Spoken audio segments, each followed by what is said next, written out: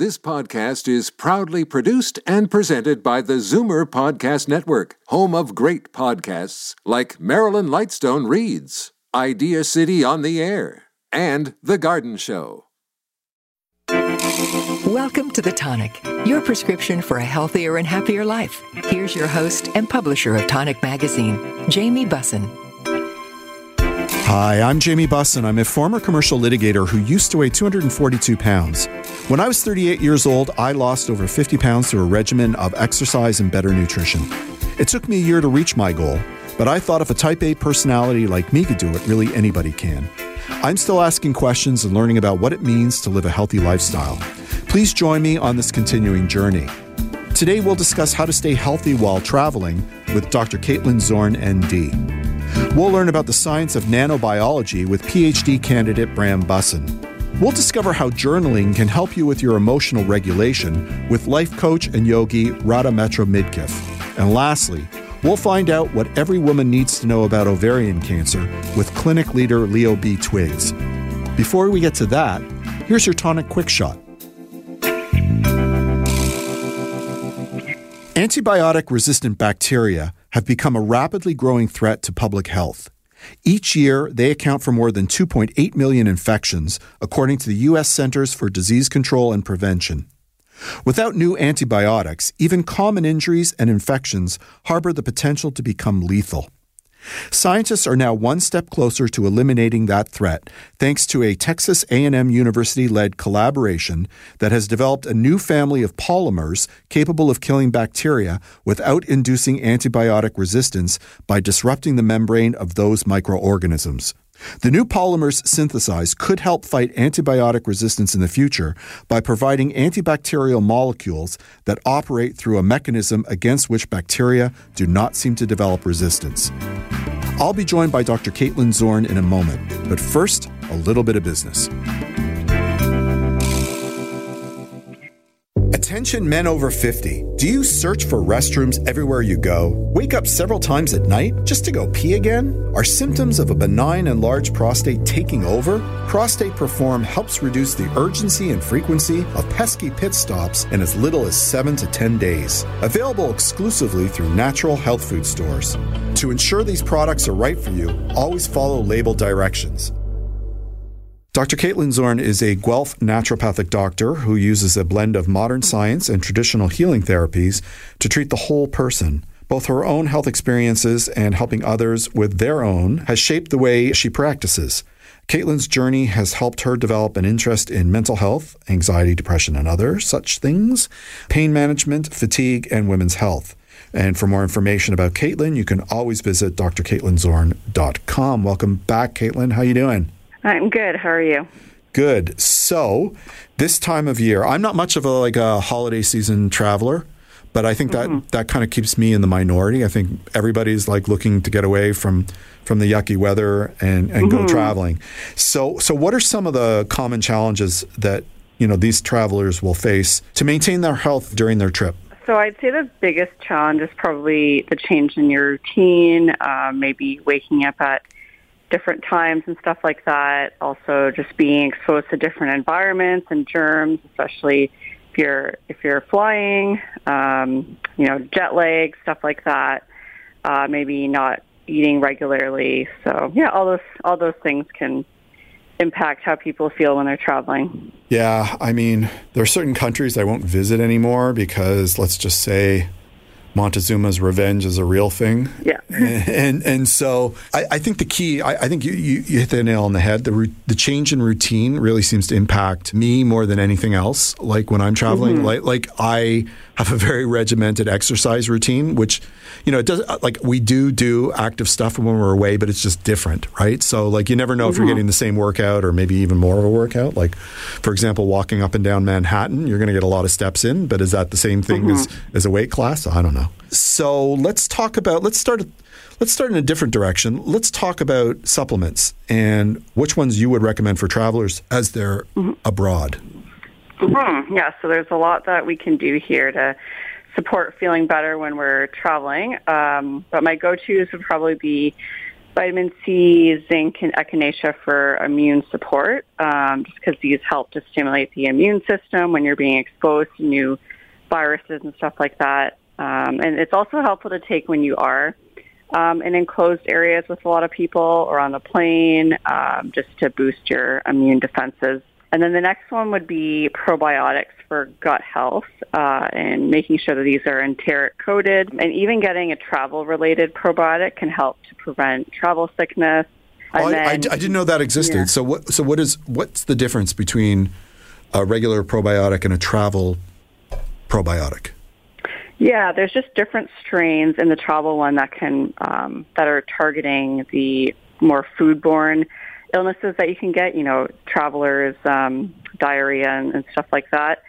So it can help to prevent that when you're eating foods that you're not used to eating. And then also, when we're traveling, we're supposed to be having lower stress levels, but there are some stressors that come up. So just taking things like adaptogens such as ginseng, ashwagandha, holy basil, and then vitamin D levels obviously are super important too, just to make sure our immune defenses are up to par. And then with sleeping and feeling stiff after traveling, I really like to use magnesium. That's probably one of my main favorite supplements. So, yeah. Right. What about with the time change? Is there, because sometimes you're traveling and you might have jet lag if you're going to Europe. Is there anything we can deal with there? Yeah. Mainly just, going back to the basics. So like you said, you like to have an exercise routine. It's actually been shown that exercising when you do get to a new time zone can prevent jet lag. So even if that's going for a walk, and then having a good kind of bedtime routine, avoiding a lot of caffeine and heavy meals, and then the sun exposure that you can get that day. And then also melatonin is a common one that people will take too. I have a friend who, when he travels, and we're talking about even going to Europe, he will pretend as though he's back in the Toronto time zone. So he does everything, including sleep and eat, on the same schedule, irrespective of whether he's 6 hours away or 8 hours away.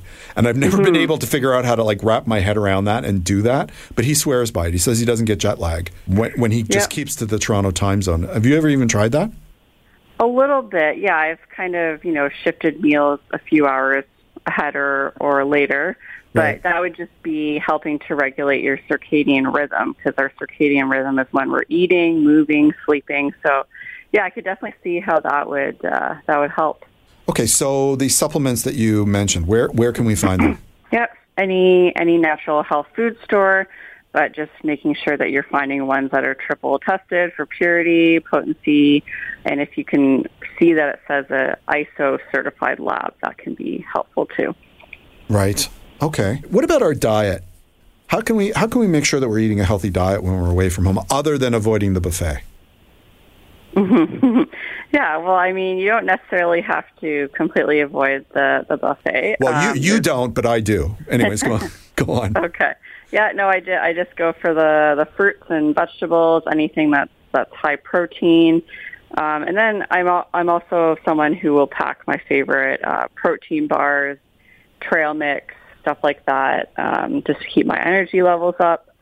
And, you are on holidays, but it's trying to eat healthy for most of the time can help, just feeling good over there. But I like to work by the 80-20 rule. So this is eating healthy for 80% of the time, and then 20% indulging.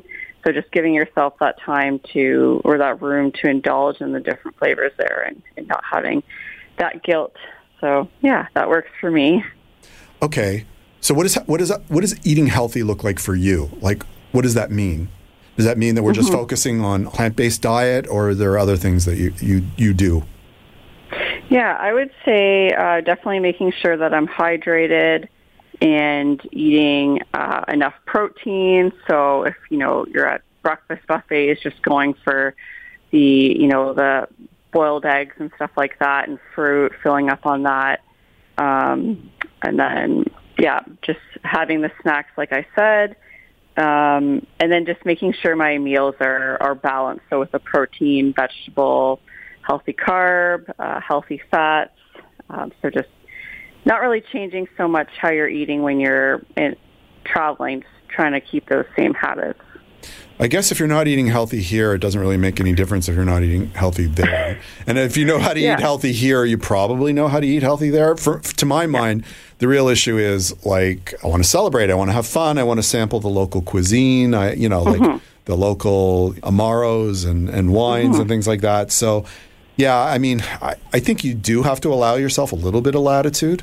But, just trying to do your best. Like my routine is to have oatmeal for breakfast every morning, but I know that's going to be impossible if I'm in Sicily, so like you can't do the impossible, and I don't think you should get wrapped up in it, but but by the same token, the Sicilians have gelato and cake for breakfast, and you can't do that either. So there's a fine line. So what should travelers be wary of, in your opinion?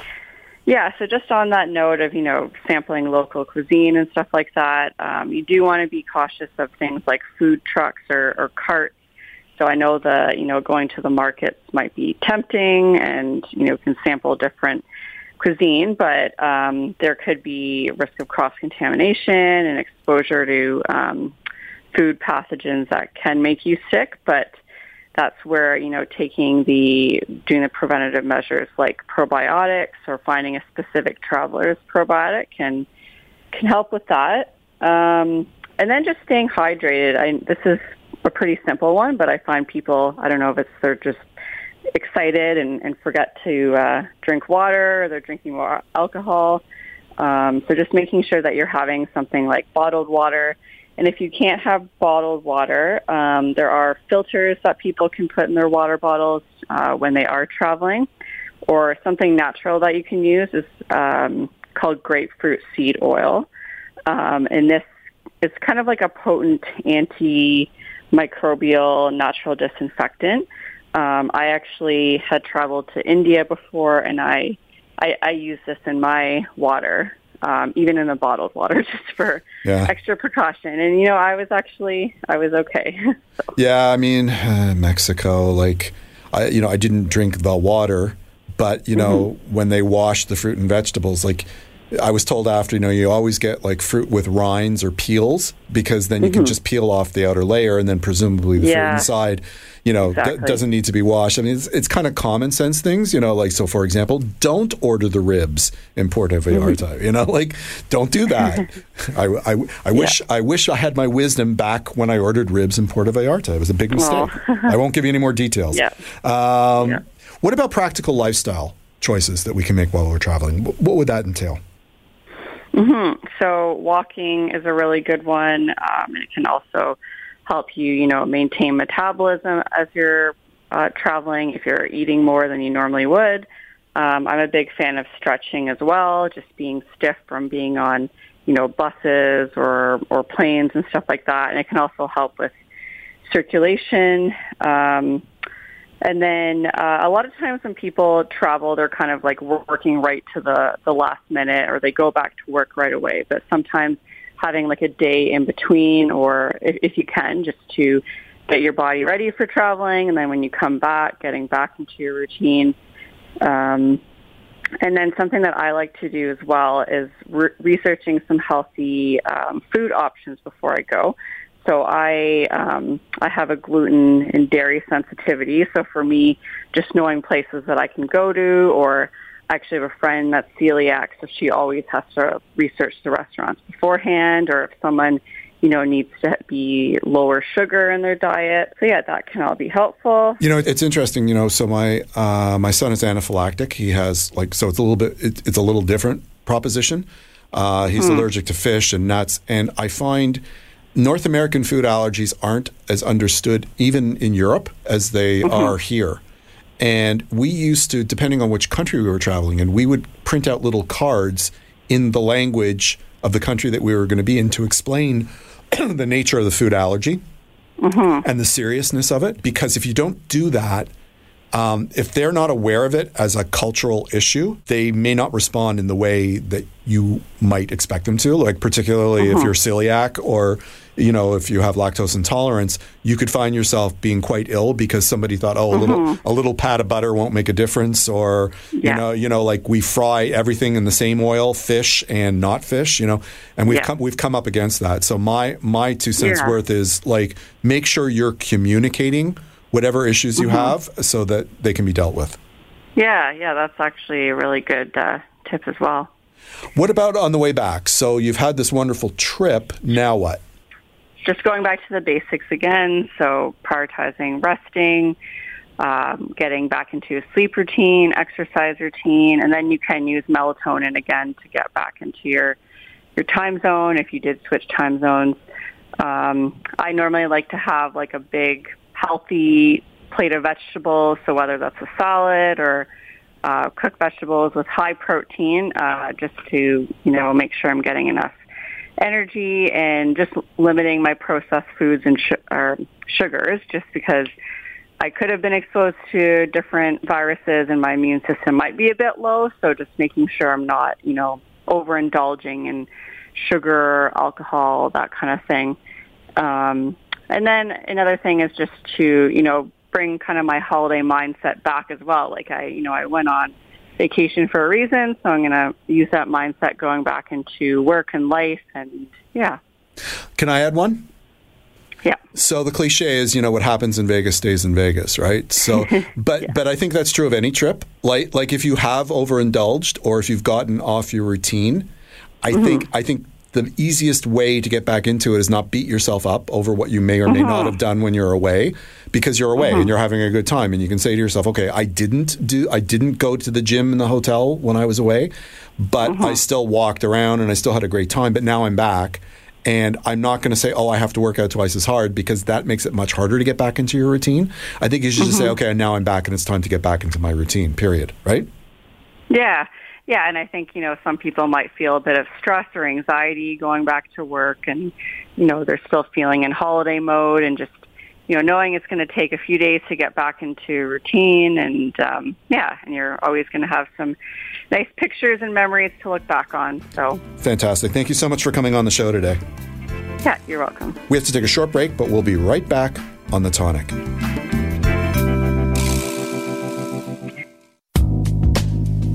I'd like to give a shout out to our new sponsor, Omega Alpha. This company is 100% Canadian owned. Their team consists of allopathic and naturopathic doctors, nutritionists, researchers, and other scientific professionals, all led by their CEO, Dr. Gordon Chang. Formulations are created on their 40,000 square foot facility located in Toronto. Omega Alpha uses only the highest quality ingredients to manufacture the most efficacious yet price-friendly nutraceuticals. For more information about Omega Alpha, visit OmegaAlphaInc.com. Tired of lineups at your pharmacist? Why not try PharmaZ at the Zoomer store? Powered by the Health Depot, an Ontario-accredited pharmacy, PharmaZ offers a concierge approach to filling, refilling, and managing your prescriptions, with free delivery anywhere in Ontario. To get started, visit zoomerstore.com and click on PharmaZ. And then click on the Circle of Care Pharmacy program for your free initial consultation with a clinical pharmacist. Don't wait. Go today. Welcome back to The Tonic, your prescription for a healthier and happier life. Here's your host and publisher of Tonic Magazine, Jamie Bussin. Bram Bussin is a biomedical engineering PhD candidate at the University of Toronto. He's currently doing research on improving cancer treatment using nanotechnology, and he also happens to be my son. Welcome to the show, Bram. How are you? Good. How are you? Good. So I thought I'd bring you on to explain a little bit about nanobiology, because when you're explaining it to like friends and family, I actually think you do a really compelling job. So, thank you. So what is a nanoparticle? So a nanoparticle is any piece of matter, like a particle, that is between 1 and 100 nanometers. So I know that doesn't really mean anything, so I'll explain a little bit. I'll give you an idea of the scale. So you might be able to imagine how big a centimeter is, right? Yep. And how a millimeter is a tenth of that. If you were to divide that by another, let's say 100, you would get the width of a human hair. All right, so you can still see that, but it's very small. Mm-hmm. Divide that by 10,000 times, and you have a nanoparticle. So a nanoparticle is roughly the size of a bacteria or a virus. And because of that, it can interact with the body in interesting ways that a drug like Advil might not be able to. Does that make sense? It does, because Advil has bigger particles? Is that what you're saying? No, Advil's much smaller. If you were to take a nanoparticle and divide it by 10,000 again, that's how big Advil is. It's so small that your body understands what it's dealing with and can get rid of it, clear it from your body, destroy it, whereas a nanoparticle, they don't really know quite as well. And that leads to interesting interactions with the body and lets more things happen in medicine using it than you would without it. When people speak of nanomedicine, what do they mean? So nanomedicine is when you use any nanoparticle as medicine or to improve medicine.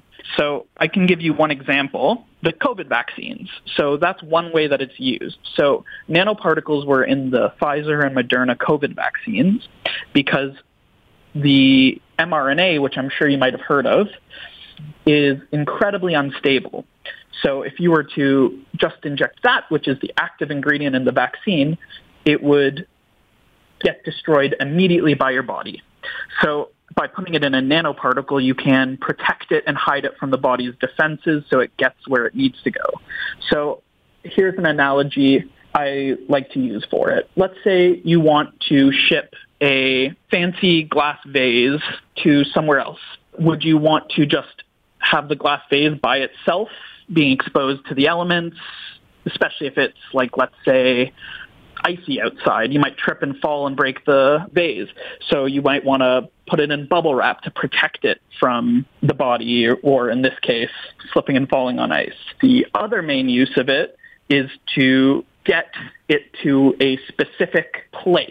So, for example, when people take Advil, people only feel the effects of Advil where they're hurting, but really the Advil is going everywhere, and you only feel it where you're not feeling the pain, which is fine for Advil because Advil's safe. But there are plenty of drugs we use in medicine that aren't safe.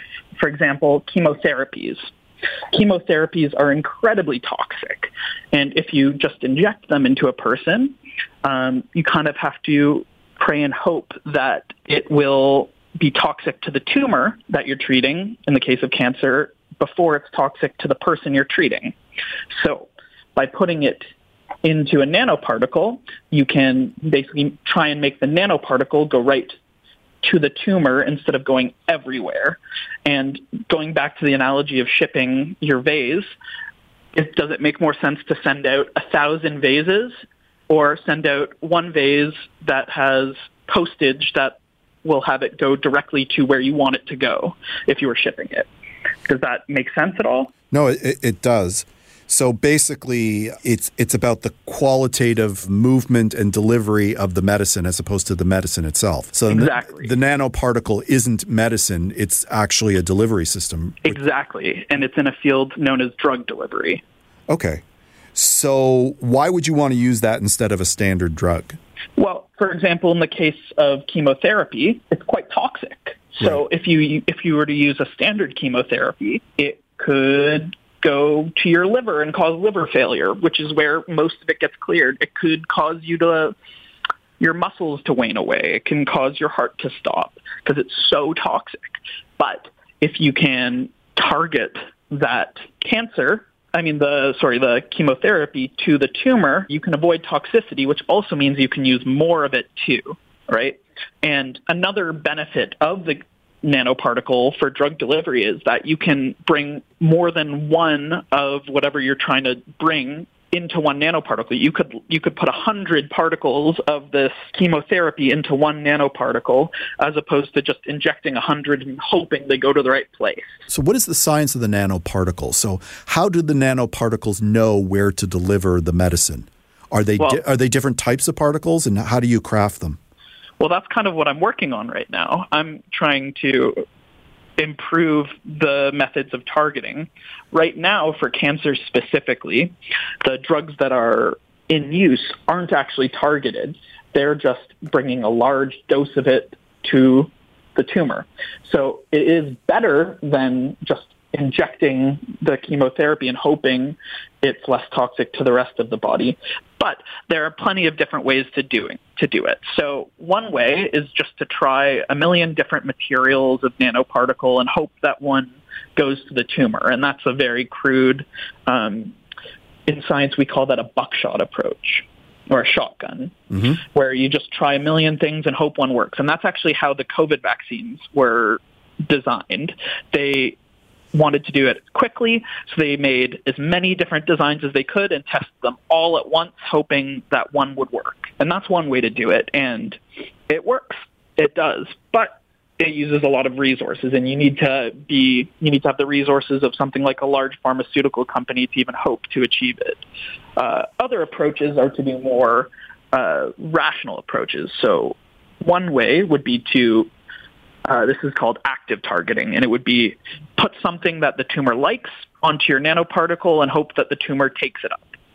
So that could be an antibody or even food for the tumor. Basically, get the tumor to think that it's eating food when it's taking up poison. Does that make sense? It does. So I guess then when you're creating a nanoparticle, you have to, it's very bespoke. In other words, you're creating a particular particle for a particular purpose, right? Yes and no. There are some, it depends what your goal is. Something like the COVID vaccine, yes, they had to design it so that it was safe for their mRNA, which was the active ingredient of the vaccine, but it was going everywhere in your body because that's kind of what you want for a vaccine. But if that's the case, you can just do it. And there are plenty of other applications of these non-targeted nanoparticles. It's become more and more common in nutraceuticals recently, especially. If you hear the term liposome in whatever supplement you're taking, that's actually a nanoparticle. A liposome is a specific kind of nanoparticle made from little bubbles of fat. And there are more general ones. But if you want to get it to go to a specific kind of a specific tumor or a specific disease model, you might need to mess around with it. So I guess the more targeted nanoparticle would probably result in dealing with a pathogen that everybody sort of knows a lot about, right? You would take the scattershot approach if you didn't know what you were dealing with, i.e. COVID, because they didn't know a lot about it when they were trying to develop the resulting vaccine. But if you knew something like, so for example, a specific type of cancer, you could really tailor that nanoparticle, right? Exactly, right. And also, cancer, we have treatments that work to some degree, and there's many, many people working on improving the therapies. So in that, there's not as much of a time crunch to get it done quickly, whereas with COVID, there was no alternative, right? There was no vaccine. Everybody just needed it as soon as possible. So that scattershot approach was appropriate because there wasn't an alternative. We needed it as soon as possible. So the work that you're doing right now, I presume it's not a scattershot approach. You're looking for tools that will actually help target to specific known types of illnesses. Is that correct? Yes and no. So I'm involved in two different projects.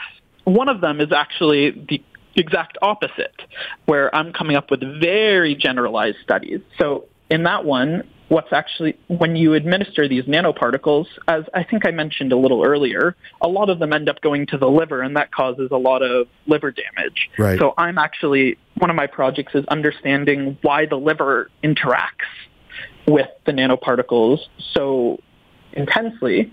And once you really understand it at a technical level, then you can start to come up with strategies to prevent it. And this would be useful for most diseases outside of the liver where you're injecting nanoparticles, unless you want it to go to a liver, which it already does. If you want it to go anywhere else, you kind of need to block the liver. So I'm coming up with strategies to block off the liver without causing liver damage to improve delivery elsewhere, which is a very general strategy. But the other thing I'm working on is more specific to cancer and finding those specific niches to improve for a specific disease, if that makes sense. Fantastic. Thank you so much for coming on the show today. You're welcome. That was Bram Bussin. We have to take a short break, but we'll be right back on The Tonic. What if there was a place that promised you leave better than when you came? Where the sunshine never stops, the sleep is exceptional, and the food is the best you've ever had. What if you felt the years come off? That's what guests say about visiting the Cretan Dream Resort and Spa. With flights to Athens, Greece direct and available through Air Canada, you'll be glad you booked. Find special pricing directly on CretanDreamResort.gr. Hurry and book before it sells out. Find out why the Greeks love the island of Crete. Attention men over 50. Do you search for restrooms everywhere you go? Wake up several times at night just to go pee again? Are symptoms of a benign and large prostate taking over? Prostate Perform helps reduce the urgency and frequency of pesky pit stops in as little as 7 to 10 days. Available exclusively through natural health food stores. To ensure these products are right for you, always follow label directions. Welcome back to The Tonic, your prescription for a healthier and happier life. Here's your host and publisher of Tonic Magazine, Jamie Bussin. Radha Metro-Midkiff is a certified life coach and the executive director for the Integral Yoga Institute, New York. Her upbringing in yoga began at an early age, having been raised under the tutelage of Sri Swami Satchidananda at Yogaville. Her parents, integral yoga ministers Bhagavan and Bhavani Metro, moved several times to ensure her and her 5 siblings received an integral yoga school education from 1st to 12th grade. At a young age of 18, Radha was already certified as both a Hatha Yoga and Raja Yoga instructor. She was among a select group of 4 individuals to receive the direct blessing of Dharma confirmation from Swami Satchidananda. Again, wrong pronunciation, I'm sure. A rare and highly coveted honor. Welcome to the show, Radha. How did I do? Did I get it right? You were close. Satchidananda. Yeah, okay, I'm not, you know what? Anytime that name comes up for the rest of the interview, you're going to say it, okay? We good? Okay, deal. Okay, so we're here today. We're talking about mindfulness and how it can help us physically and mentally. And, you know, I'm having one of those days. I you know, before we went on air, I think I told you it's just one of those days. So how can mindfulness help us with stress reduction? Well, I think this is a great example, right? So here we are. We start having all of this stress. Our stress response starts to trigger, and we start going, "Oh my gosh, my blood pressure is going up!" Right? All the negative chemicals start being released into our system. And so one of the ways that we can start to reverse this is just like 30 seconds of breathing and mindfulness. So just taking a deep breath and focusing on the breath and bringing ourselves back to the present moment and realizing that 99.9% of the time when we're in the present moment, we're actually okay. It's when we start thinking about, oh my gosh, like Radha's going to be upset because the interview didn't start on time, or I'm not going to be able to record today, or my boss is going to be mad because I didn't get this in on time. It's all the projections that start to cause us the stress. So when we can bring ourselves back into the present moment, then we automatically start to signal to our system and to our brains, it's okay, we're all right, calm down, and then we start to reverse the stress response. That makes a lot of sense. So related to stress, at least it is for me, because, you know, I can tend to sort of catastrophize when things start slipping away in the wrong direction. I'm like, I have a sort of a regimen to my life, and if I go off course, it can end badly. Mindfulness can help us with those emotional responses too, right? Yeah, it absolutely can, because again, so much of that emotional response that we're experiencing is, like you said, it's catastrophizing. It's saying what's happening to me in this moment is going to create a bad result in the future. And so if we can get out of like thinking about what's going to happen in the future and just coming back into this moment and saying, all I can really control is what's going on in this moment. So if I stay present right here, then I can actually avoid whatever catastrophe I think is going to happen, because I'm going to be more present and able to make the decisions that I need to make, because I'll be focused, as opposed to just being like having our mind jumping all over the place. And this is a practice. It's just like exercise, right? You got to repeatedly do it so that you kind of build up this muscle so that it becomes easier and easier to be in the present moment. What are some of the tools that we can use to help us with emotional regulation? So one of the amazing things about our systems is we have this sympathetic and parasympathetic nervous system in our body. And so the breath actually is related to these systems. So when we inhale, we kind of stimulate the sympathetic, which gives us a lot of energy, but it also tends to be associated with anxiety. When we exhale, we kind of calm everything down and slow it down, but it also can be related to depression. So what we do is we use this mindful breathing to stimulate the sympathetic, calm down the parasympathetic. And as we do the breathing in and out, it starts to actually regulate our system so that the epinephrine, norepinephrine, cortisol, all of these chemicals start to go down in our body, and we start to increase dopamine, serotonin, all the beautiful chemicals that we want flowing around in our system. Right. And we can do this really naturally just by using the breath. So that's in the moment, but sort of a hot ticket item in mindfulness, if there is such an animal, is the concept of journaling. So how does journaling come into play when we're trying to regulate our emotions and our reactions? Because obviously you're not going to journal in the moment. If you're upset, you're not going to whip out your notebook. How does it help? Right. So this is sort of like a more long-term. So not so much with the mindfulness, but it's also helping us regulate our emotions when we can set aside time to sit down and write about them. Because what we've noticed is that when you express them, whether you express them out loud to somebody or you express them on paper, what they found is it kind of has the same result of allowing you to process through whatever's going on and let go of it. So, let's just say your partner and you were getting into a fight and you wanted to say a lot of horrible things because you were angry in that moment. Now, if you can use the mindfulness techniques to stop that in the moment and say, okay, I'm going to take a deep breath. I'm not going to say these things right now. Then you can go and you can journal it out and you can get out anything you want to say. So then you're not stewing, that stewing feeling, or, the situation where you start having the conversation over and over and over and over and over and over and over again in your head. We can journal and actually get that conversation out of our head and on paper, and then you just rip it out and toss it in the fire or the trash or whatever. It's not something you actually have to share or express. You can actually have the same result of letting it go, just like, how you might want to let it go on your partner. Instead, just let it go in the notebook and then be done with it. So the act of expressing it creates the fulfillment or brings your reaction into a state of peace? Because, I don't know. So the beauty of our minds is that our minds don't really actually know the difference between reality and sort of imagination. Okay. It's why things like roller coasters or like movies are so enticing for us, right? Like we get lost in the emotions of a movie and we go through this whole range of emotions just by watching a movie because our brains don't know. They're just in a moment experiencing whatever. So when you actually are writing it out, your brain kind of thinks that you're processing through it. It thinks that you had that conversation. It thinks that you've had actually some sort of resolution around the situation. And you can even journal both sides of the conversation if you want until you get to a resolution in that conversation that feels good.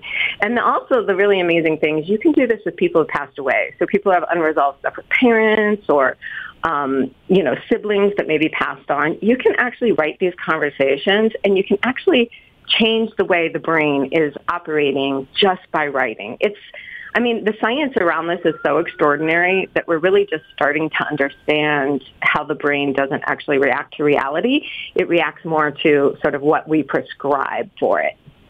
It's interesting. I have a troublesome relationship with somebody that's close to me, and my daughter suggested that it might be beneficial for me to write down how, the things that are upsetting me about that relationship. And I've sort of balked at doing that because I just felt like it wouldn't manifest. Like I write for a living in addition to hosting this show, I publish a magazine and, if I'm feeling something, I'll put it down on paper, but I expect people to read it. I don't think I've ever written something that I didn't intend others to see. That's kind of an interesting concept. It would be such an incredible exercise for you because you know the power of words, right? You know that you can change people's emotions just based on what you write. Well, you can do that same thing for yourself. Based on what you write, you can change your emotions around a relationship or around a situation. Because again, we're programming our brains. We so often think that just because we think it, that makes it true. Yeah. But actually, our brains are just like this reaction of chemicals and what we ate for breakfast, and like all of these different things are happening that have no reality about like our situation around us. And we have more control over our brains than we realize. And again, this is where the science, like especially Western science, is really backing up what we've known in yoga for 5,000 years. But Western science is now able to measure it. So we can see like, wow, when you write this out, like I would encourage you just to try to write out that conversation and eventually write it to the point where it becomes something that you would like the conversation to be, and just witness what happens to your own brain and your own feelings around it and how it starts to release emotions. Because again, when we repeat a thought over and over again, it's going to create the same chemical reaction in our body and our brain. We can think a negative thought, it's going to create negative reactions. We can think a positive thought, it's going to create positive reactions. So what we're trying to do is start training ourselves to move over to the positive reaction over and over again. If somebody were interested in journaling, and this sounds like kind of like a silly question, but how would you recommend them to get started? Like, you know, like, because I write for a living and I'm kind of balking at how I would start doing this. Is it just kind of like, don't wait until you're upset about something and just get into the practice of doing it and then see where it goes? Or can like a fight or something trigger this and that's okay? I think it could go either way, but if it's something you're interested in kind of exploring and developing, what I always suggest is people sit down and make sure that you're writing at least 2 pages. There seems to be something that triggers in us when we kind of get down towards like the, 1.5 pages in of writing. I don't know if it's time-oriented or space-oriented or why, but for some reason when we get that far into it, it starts to trigger something else in our brain, and we stop like controlling what we're saying. And so just sit down and just start writing and just say, I'm going to not stop writing until I write 2 pages. And it starts to reach down into our subconscious, and some stuff starts to come out, and it really will start to flow the more you do that, so that when you actually sit down to do this journaling, you'll be able to access that subconscious stuff a lot faster. That makes a lot of sense. Thank you so much for coming on the show today. Thank you so much for having me. This was wonderful. We have to take a short break, but we'll be right back on The Tonic. The Big Carrot is a worker-owned natural food market that's been committed to local, organic, non-GMO, and sustainable food systems since 1983. They're a one-stop shop offering produce, grocery, bulk, body care, and holistic dispensary. The juice and smoothie bars and kitchen serve up hundreds of healthy dishes and drinks daily. Building community is at the core of their vision, which they deliver through education, outreach, and giving. They want everyone to share in the goodness they offer. Visit their website for more information at thebigcarrot.ca. I'd like to give a shout out to our new sponsor, Omega Alpha. This company is 100% Canadian owned. Their team consists of allopathic and naturopathic doctors, nutritionists, researchers, and other scientific professionals, all led by their CEO, Dr. Gordon Chang. Formulations are created on their 40,000 square foot facility located in Toronto. Omega Alpha uses only the highest quality ingredients to manufacture the most efficacious yet price-friendly nutraceuticals. For more information about Omega Alpha, visit OmegaAlphaInc.com. Welcome back to The Tonic, your prescription for a healthier and happier life. Here's your host and publisher of Tonic Magazine, Jamie Bussin. Leo B. Twiggs is the Director of Medical Affairs at Aspira Women's Health. Leo B. has a wide range of work experience in the medical field. Leo B. started their career in 1978 at the University of Minnesota Medical School in Minneapolis, where they worked as a professor until 1999. Then in 2000, they joined the University of Miami as a professor at the medical school. Leo B. later became a professor and chair at the University of Miami Leonard M. Miller School of Medicine from 2003 through to 2011. Welcome to the show. How are you? I'm doing great. Thanks. Thanks for having me. So today we're going to talk, I call it the big C. In particular, we're talking about ovarian cancer. What is a woman's risk of ovarian cancer? There's about a 1% chance in time of getting ovarian cancer. But more importantly is what people can do to decrease their risk. And one of the most important things is for a woman to know her family history. And, families are big and they're all over the place and they're sometimes hard to understand. But it's important for anybody to know what their relatives, what disease the relatives have, because that can help them. The other thing is with comes to ovarian cancer is that if you have symptoms, abdominal symptoms, bloating, not feeling well, listlessness, change in bowel habits, and those, see your doctor and have an ultrasound done. So those are the two major things that a person can do for themselves to help them ameliorate the risk of ovarian cancer. When you're talking about hereditary risk, I would presume that parents and grandparents are more relevant than other relatives. Am I right about that?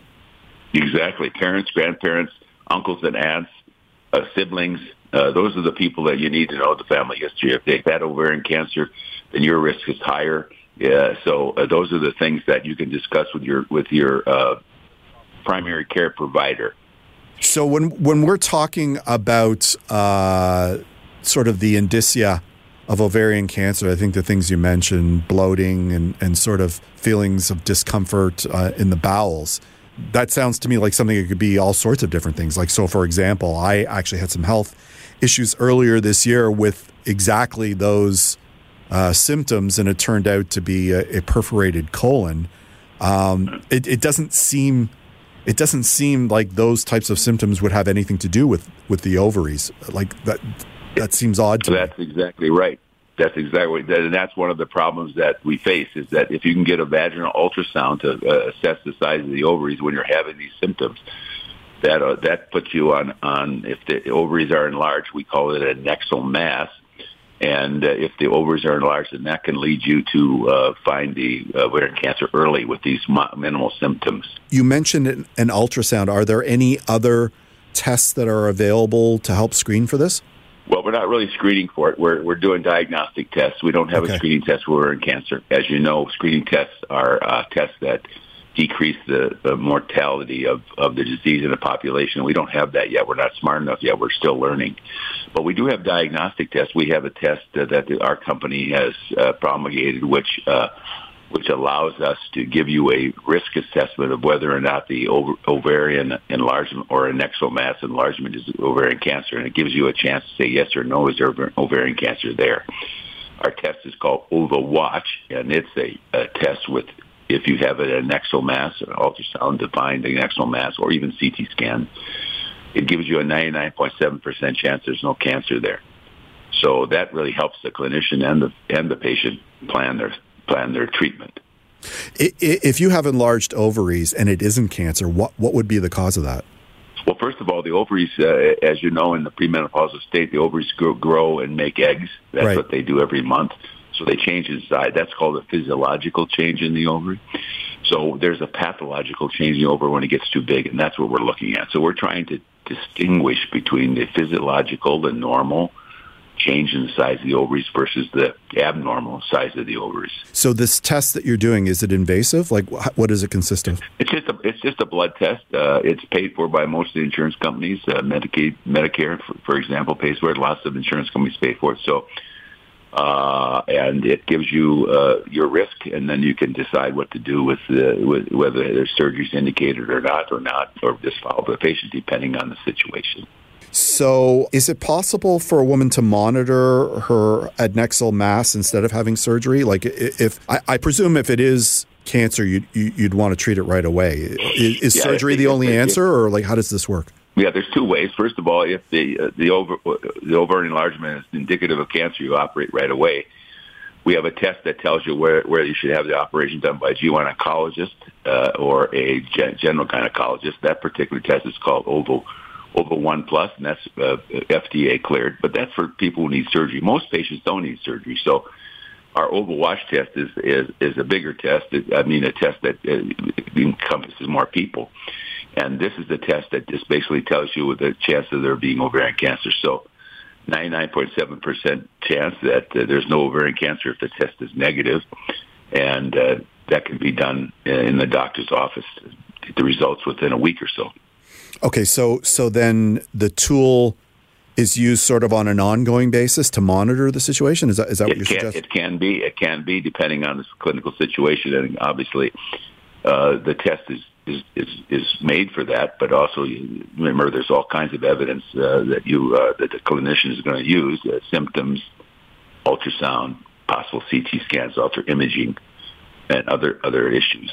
So again, it's used in combination with all the clinical factors that are derived from the patient's exam. Okay, so you said it was a blood test. So what is this test for? Is it some sort of biomarker other than that? Okay, we're trying to give the clinician a risk of whether there's cancer there. Yes, the test has 5 different factors in it, and it's been we use special computer techniques to adjust the levels, so we can tell whether or not there's cancer there. We use the CA125, the HE4, and 3 other markers to tell us whether or not there's anything happening with respect to the patient. So, and it's been studied in 10,000 patients in multiple countries, so we know that the test has a firm foundation in science. The testing, though, is those things that you mentioned, forgive me because I'm not a doctor, are those hormones? Are those genes? Like what literally are you testing for? They're proteins in the blood. They're not genes. They're proteins in the blood. They're products of in the serum that are adjusting, that are produced in the serum by all parts of the body. What are the factors? So if somebody unfortunately does test positive or there's further investigation, what are the criteria for that person? What should they be thinking about as to whether or not they should be proceeding to surgery? Yeah, well, if the test comes back negative, the risk is low. That's good. If it comes back indeterminate or positive, we call it indeterminate. And then the clinician needs to evaluate the patient based on that result. And the test is obviously not very helpful because you have to use all different kinds of imaging and just decide. If we do an OVA1 plus, which is the blood test that's used when you think you need to do surgery, that particular test gives you the chance of making sure that the patient is operated by a GYN oncologist, because we found that if patients have early ovarian cancer, survivals are higher when the GYN oncologist subspecialist operates on the patient. I don't think anybody decides to have surgery is making an easy decision, but why is the decision to proceed with surgery, why is it so relevant, and why should it not be taken lightly? Well, it's like finding a needle in a haystack. Lots of people have ovarian enlargement, but not many people have ovarian cancer. So we don't want to take everybody's ovary out, because if we take everybody's ovary out, then we have side effects from ovarian removal, which we've learned over the last decade that ovarian removal causes multiple health problems. So what we're trying to do is tailor-make the ovarian removal based on something that's really there rather than something that just be preventative. In the past, we used to take people's ovaries out to prevention. Right. But now we're not doing that because we have realized that the oophorectomy, or removal of ovary or multiple ovaries, if you have 2 ovaries, causes untoward health effects in the patient. Is that the only result of surgery? Like it's either a removal? Is that the only surgical tool we have, or are there partial removals? Yeah, that's a good question. That's exactly the right question. The problem with when they have an ovarian enlargement is it's usually cystic, and you can't really just biopsy the ovary like the cervix or other. You can just do biopsies of, but you can't biopsy the ovary because it's not a unilateral kind of disease. You have to. So consequently, you could also spill cells and cause it to be what we call upstaged or decreased survival rates. So therefore, we recommend that the ovaries not be biopsied. If somebody was interested in learning more about this procedure, where should they go? They should go to asperwomen'shealth.com, our website, and take a look at our products. It also has some very good educational tools there for people. Anytime you can also go to the National Cancer Institute and write ovarian cancer in there. Fantastic. Thank you so much for coming on the show today. Yeah, it's good talking to you. Thanks again. Thanks to all my wonderful guests, Dr. Kaitlyn Zorn ND, Bram Bussin, Radha Metro-Midkiff, and Leo B Twiggs. And thank you all for listening to The Tonic. You can listen or download this episode as a podcast with full show notes, contact information for our guests, and links at thetonic.ca. To find out more about the show, you can always follow us at It's The Tonic on Facebook, Instagram, or Twitter. For great articles by amazing health and wellness writers, be sure to pick up your copy of the Tonic Magazine. The winter issue is now available free on racks at over 100 locations across the GTA and delivered with the Globe and Mail to home subscribers in Toronto west of Victoria Park. Or you can visit our website, thetonic.ca. If you're interested in providing feedback or suggesting topics for the show, you can always email me at jamie@thetonic.ca. On our next show, we'll discuss the health and wellness issues that are important to you. Until then, this is Jamie Bussin wishing you a healthy and happy week. This podcast is proudly produced and presented by the Zoomer Podcast Network, home of great podcasts like Marilyn Lightstone Reads, Idea City on the Air, and The Garden Show.